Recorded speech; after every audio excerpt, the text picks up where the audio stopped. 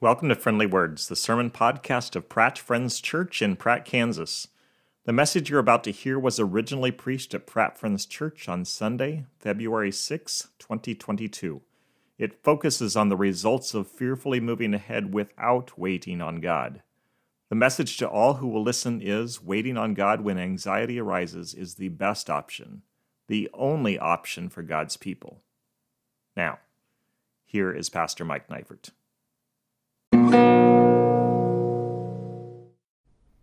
Let's pray together. God, thank you for being with us today. Wherever we go, wherever we are, you're always with us, and we trust you to speak now. I pray that you would accomplish in each of us everything that you desire to accomplish, that you would correct and rebuke and train in righteousness as your word goes forth. Help me to speak clearly so that my listeners and I can hear what your Holy Spirit has to say. In Jesus' name, amen. Well, if I've done the math correctly, it was 1979 when my family and I drove from our small town in Iowa to the Los Angeles metro area for a vacation with relatives. Aunt Pat, my dad's elder sister, met us in that area along with her sons, who were, especially the younger of the two, roller coaster crazy. My siblings and I, as far as I can recall, had never ridden a roller coaster in our entire lives, not even one of those little dinky ones that bounce along at the county fair. On one of our first days in sunny California, we made our way in our Cutlass Supreme station wagon to Magic Mountain, an amusement park in Valencia, California. Cousin Brian could hardly contain himself as he gushed about the world's tallest wooden roller coaster, the Colossus, which had opened just about a year before this. How many of you have been to an amusement park in a large metropolitan area and tried to catch a ride that's just opened?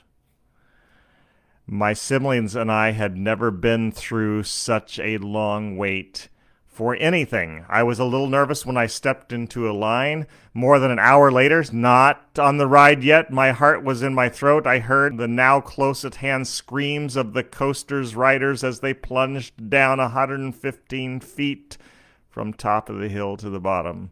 I was far beyond jittery. I was approaching panic mode. A short time later, we were next in line. My cousin was excited about the ride. I was ready to bail. The chicken's exit was calling my name. I turned to Brian and, swallowing hard, said, "I can't do this." With that, I turned and walked away down the stairway of shame. Minutes later, those who had had the courage to ride bounded through the exit, grinning from ear to ear, wide-eyed. They told me about how awesome it had been to plunge toward the earth and then be jerked back toward the sky. They talked about the tight curves and moments of zero gravity as they flew over bumps and chided me for skipping out. Later that day, after trying another coaster, a metal beast with loops and corkscrews, I found myself waiting in line again for the Colossus. You'll be happy to know that this time I did not take the coward's way out. I sat down in a seat on the train and enjoyed each and every drop and climb and curve on the world's tallest wooden roller coaster. I think I might have even said, "Let's do it again," as we ran through the exit tunnel. Looking back, I chuckle at my reluctance to ride the Colossus. It was, by most coaster enthusiast standards, a pretty tame ride. I've ridden much crazier, much more twisted, much more upside down and taller tracks since 1979. I still haven't made it to Cedar Point, my cousin Brian's favorite park, a 364-acre wonderland in northern Ohio which boasts 17 roller coasters. Maybe someday. Maybe not. Moving on, I have a question for you. Have you ever run away from something which caused your knees to knock together? When I was a teen, eager to share my faith with friends and praying for the opportunity to do so, the way opened more than once, but I couldn't loosen my tongue from the roof of my mouth, which had gone dry. The moment passed and nothing was said. Over and over, I did, just before we moved, finally speak up and share my faith with this friend. After deciding for sure I wanted to ask Susan out on a date, I tried multiple times to call her on the phone in the dorm hallway. As the ringing started, I'd hang up, gasping for air. I couldn't do it, but I really wanted to. I'm not sure, but for some reason the number 9 sticks in my head. I think it was the 9th time I dialed the number. I let it go through and secured a yes from the girl of my dreams, and we have been married for 34 plus years now. Those are my good stories, the ones where I finally mustered the courage to do what needed to be done. There were other instances where I never followed through, or when I lied to cover up my fears. Not my best moments. I tell you this not so that you can feel sorry for me or look down on me with disdain, but so you can recall the less than beautiful times in your life when you chickened out and ran away. I'm not trying to stir up regret, but to create a bit of sympathy for a character that we're going to talk about as we move along today. Hannah, Samuel's mom, waited on the Lord for fullness and found it. She prayed and God answered. She was given a son. Samuel, her son, waited on the Lord and received guidance. He heard God's voice and faithfully passed along God's word to Eli, the priest, even though that message was not all sunshine and butterflies. It's not been so long since you've heard God's message to Eli concerning his family and his sons that you can't recall at least the gist of it. The aging priest was told judgment was coming because the man had failed to restrain his blaspheming, greedy, ungodly boys as they took advantage of the people. The morning after Samuel had heard the terrible news concerning his mentor, he'd been reluctant to speak up. But when push came to shove, he laid it all out on the table. Eli asked what God said, insisted Samuel tell him. And so, in verse 18 of chapter 3, it says, So Samuel told him everything, hiding nothing from him. Then Eli said, He is the Lord, let him do what is good in his eyes. It took a ton of courage to hide nothing from Eli, but Samuel did it. He spoke the truth boldly, fully. Sadly, we're not going to focus exclusively on Samuel's bravery. We're not going to focus on the speaker of truth. Instead, we're going to examine a portion of the life of a man who acted much less courageously, a man who, when the chips were down, did not wait on God, did not do what God commanded. Before we get to this guy, let me set the scene. Eli and his sons are dead. Hophni and Phinehas, the ungodly sons of Eli, died in battle while carrying the Ark of the Covenant. Eli, upon receiving word of his boy's demise and news of the taking of the ark by the Philistines, fell out of his chair, broke his neck, and died. Crazy stuff, but certainly in keeping with the word of God spoken against them through Samuel. For a period of time after this, the Philistines ruled over Israel, but their subjugation didn't last forever. After 20-plus years, God acted on behalf of Israel. Under Samuel's leadership, the people returned to their Lord, and he answered their pleas for national restoration. In 1 Samuel chapter 7, verses 10 to 13, we have this. While Samuel was sacrificing the burnt offering, the Philistines drew near to engage Israel in battle. But that day the Lord thundered with loud thunder against the Philistines and threw them into such a panic that they were routed before the Israelites. The men of Israel rushed out of Mizpah and pursued the Philistines, slaughtering them along the way to a point below Beth-kar. Then Samuel took a stone and set it up between Mizpah and Shen. He named it Ebenezer, saying, Thus far the Lord has helped us. So the Philistines were subdued and they stopped invading Israel's territory. Throughout Samuel's lifetime, the hand of the Lord was against the Philistines. God was good to his people. He confirmed his love for them, and Samuel continued to rule as judge under God's guidance. Sadly, when this godly man grew old and his sons began to take up the mantle of leadership, things started to fall apart. Samuel's sons were corrupt, turning aside to dishonest gain, accepting bribes to pervert justice. Sounds a lot like Eli's sons. The people, frustrated with this turn of events, approached Samuel. Their words are found in 1 Samuel 8:5. You are old, they said, and your sons do not follow your ways. Now appoint a king to lead us, such as all the other nations have. Samuel was stunned. He cried out to God, and God answered. God told this man to give the people what they wanted, to anoint a king over them. He further instructed Samuel to warn Israel of the consequences of rejecting God's rule to be like the other nations. Samuel boldly spoke the truth once again. The people heard God's rebuke, but insisted on following their chosen course despite the costs God said would be exacted by the man who would wear the crown. You know Israel's first king, don't you? His name was Saul, and he eventually became everything God had cautioned he might become. He acted in the terrible ways predicted through Samuel. But I'm getting ahead of myself. Saul's downward spiral didn't begin on the first day. He was, for a short time, a man whom God could direct and use for the good of his people. Shortly after Samuel anointed Saul as king and the man took the throne, an Israeli city, Jabesh-Gilead, came under attack. The men of Jabesh-Gilead tried to make peace with the Ammonites, laying siege outside their walls. They begged for a treaty, saying they'd be subject to the Ammonites in exchange for their lives.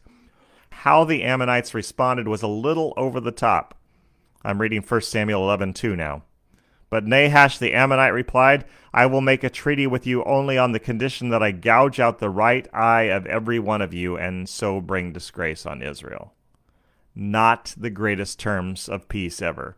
The men of the city begged for a week to consider them, and when this short reprieve was granted, sent messengers to see if any in Israel would come to rescue them. Word got to Saul in Gibeah. He was appalled at the terms and sent word back to the men of Jabesh-Gilead, assuring them they would be defended. The messengers dispatched. Paul mustered 330,000 men to march against the Ammonite invaders. Toward the end of 1 Samuel 11, in verse 11, we get Samuel's report of the results. The next day, Saul separated his men into 3 divisions.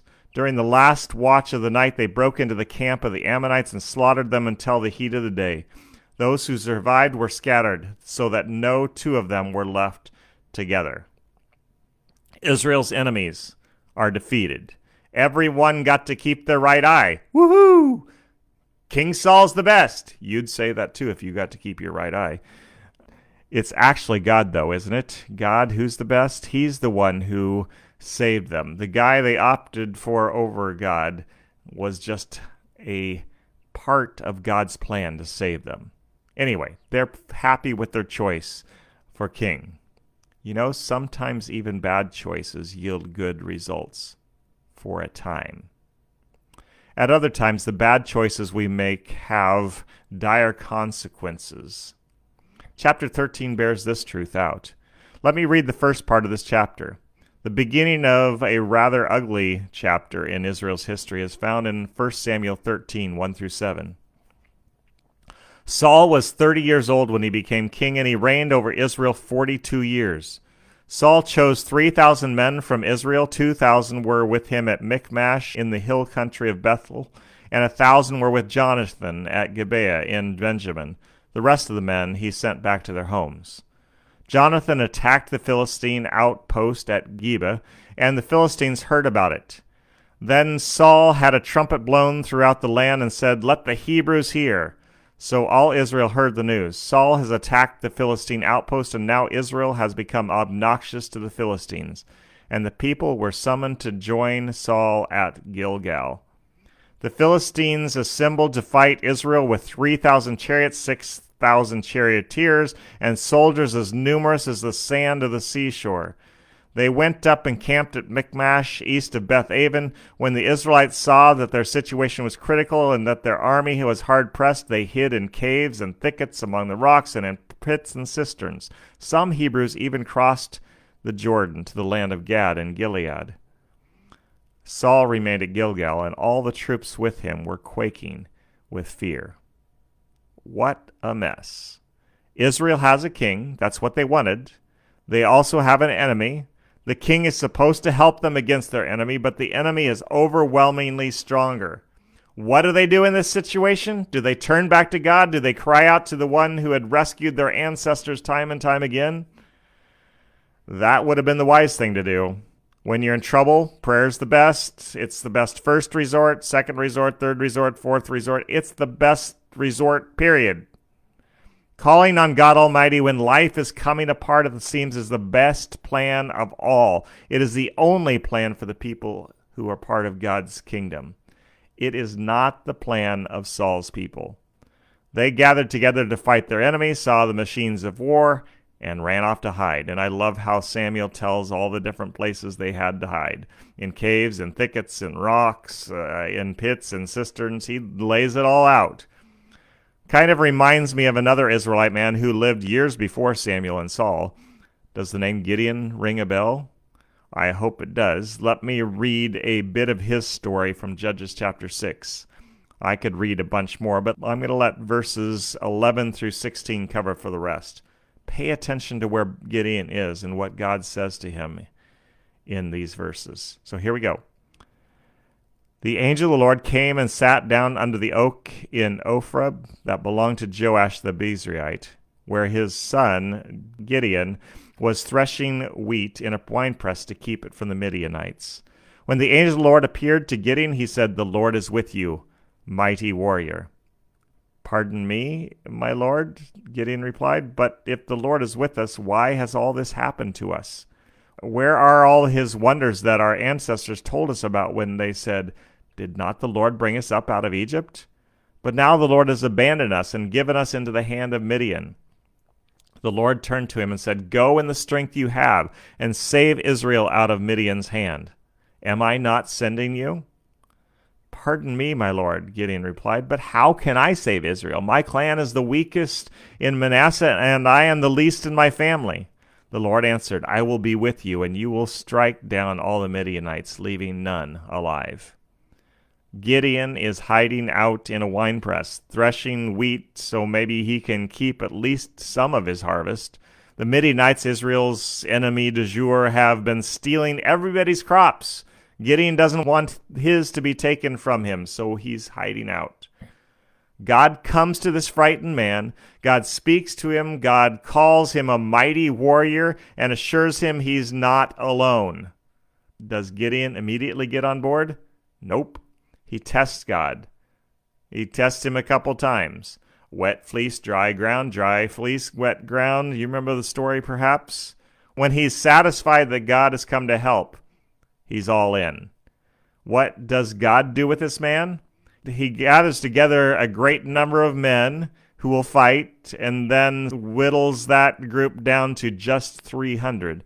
And with those 300, he defeats the enemies of God who covered the valley floor, it says in Judges 7:12, as thick as locusts. Fearful men who trust God are most often rescued. So in reality, Saul and his armies are in the perfect spot. God delights in showing the world his power through the weakness of his people. He's more than once defeated powerful invaders to show his glory. Maybe you've heard the song, Our God. I love the message of this worship anthem. It says, "Our God is greater, our God is stronger. God, you are higher than any other. Our God is healer, awesome in power. Our God, and if our God is for us, then who could ever stop us?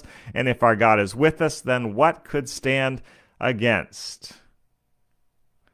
Do Saul and his men call on the name of this great, strong, high, and lifted up God? Let's see. We're ready for 1 Samuel 13, 8-12. He, that is Saul, waited 7 days, the time set by Samuel, but Samuel did not come to Gilgal, and Saul's men began to scatter. So he said, "Bring me the burnt offering and the fellowship offerings." And Saul offered up the burnt offering. Just as he finished making the offerings, Samuel arrived, and Saul went out to greet him. "What have you done?" asked Samuel.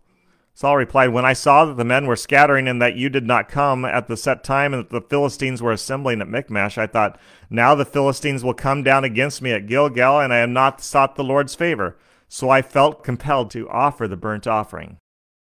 We've been talking about waiting on God. Hannah waited on God and received fullness. God granted her prayer for a son who would be fully devoted to the Lord God of Israel. Samuel, the son that God gave, and whom Hannah gave to Eli the priest, waited on God and received a word from the Lord, something which was rare at the time. This man Samuel, still a part of Israel's history, continues to wait on God and his guidance, and God keeps giving it to him. Even though a king now reigns over Israel, God's word comes through Samuel. Saul now has an opportunity to wait on the Lord, and what does he do? He waits until things seem to be completely lost. He sees everyone running for the hills and decides he's waited long enough for Samuel. He grabs the bull by the horns, both literally and figuratively, and offers a sacrifice to God, something he is not allowed to do. His fear led him to sin against God. Listen carefully. Fear led him to sin against the only God who could rescue him. The result? The Philistines continued to wreak havoc on God's people for a time. The rescue they needed was put off. They suffered for years longer at the hands of their enemy. 1 Samuel 14:52 says, "All the days of Saul there was bitter war with the Philistines." Now, we're not going to read it, but I want you to know that in chapter 15, which begins immediately after these words, if we read it, we'd see Saul once again ignoring God's commands. We'd see him going his own way, doing as he pleases, and in the end being rejected by God as king. When you are unwilling to wait on God, when you act in fear instead of in faith, catastrophe is coming down the pike. With that truth in mind, let me ask you a question. What obedience are you putting off because you fear what might happen if you follow God? Are you headed toward the chicken's exit because you're unsure of God's power and might? I wonder, might God have had a Gideon-like plan to defeat the Philistines with just a few men if Saul had remained steadfast and sure in his faith? We can't know that because Saul didn't choose obedience, but I have to wonder what God might have done. Because Saul chose his own way, he missed out on God's best. He waited on nothing and got nothing. Are you trying to figure out how to manipulate life so that you don't have to face what scares you? Repent. Reject what seems oh so wise to you and trust God. Wait on Him. Are your fears many? Maybe, maybe not. Whether they're many or few, I urge you in the next moments to take each and every one of the things that stir up anxiety in your heart, take them to God and ask Him to do His best. I want to close again with singing this song that we've made as our theme for this series. I urge you to trust God with all that terrifies you. Wait on Him and experience the freedom and the victory that He has for you.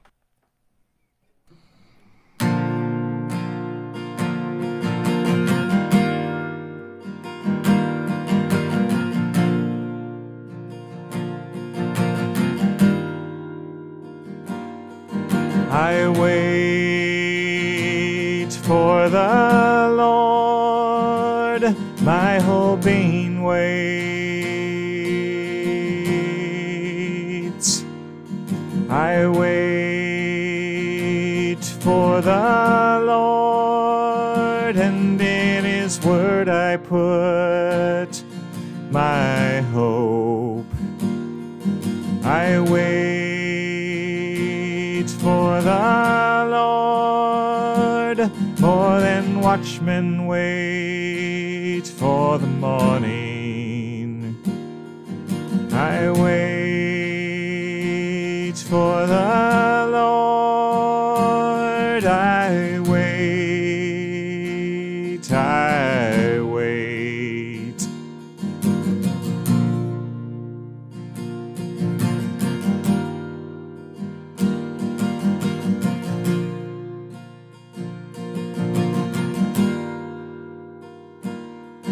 I wait for the Lord, my whole being waits.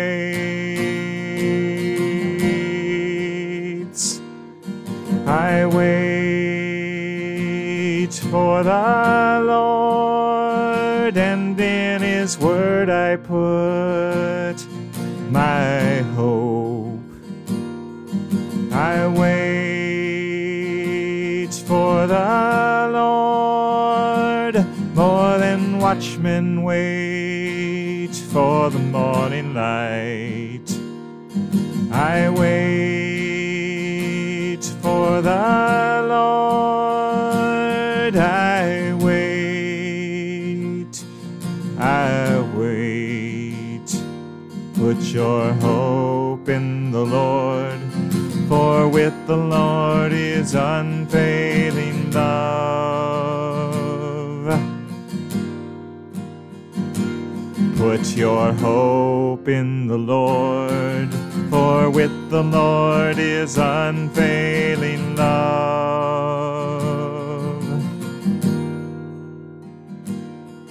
I wait for the Lord, my hope in waits.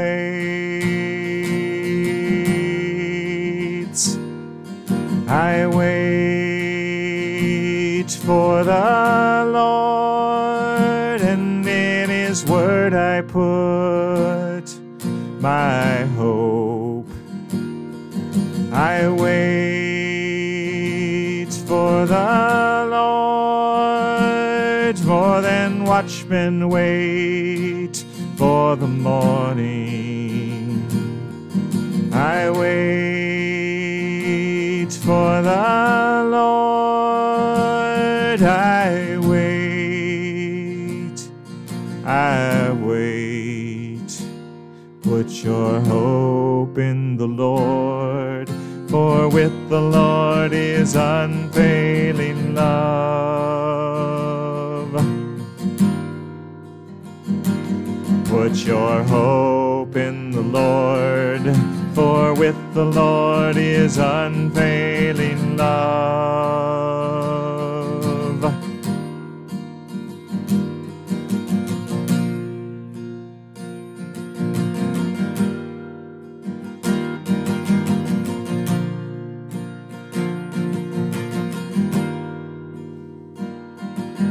I wait for the Lord, my hope in waits.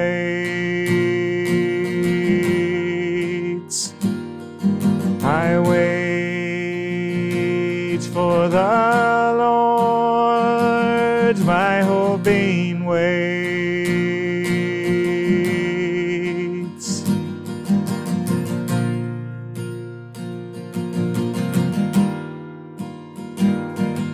I wait for the Lord.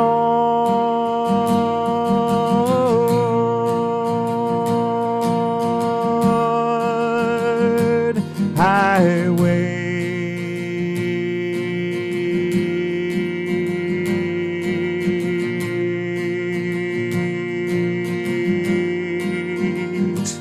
I wait.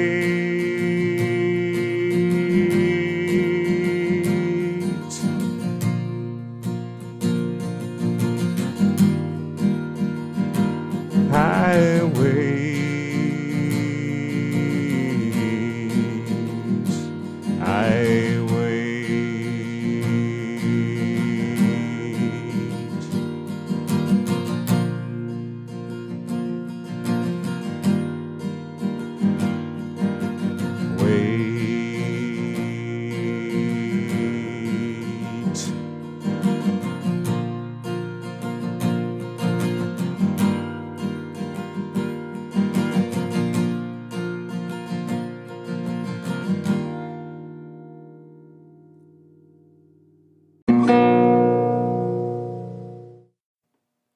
We hope you have been encouraged and challenged by today's sermon.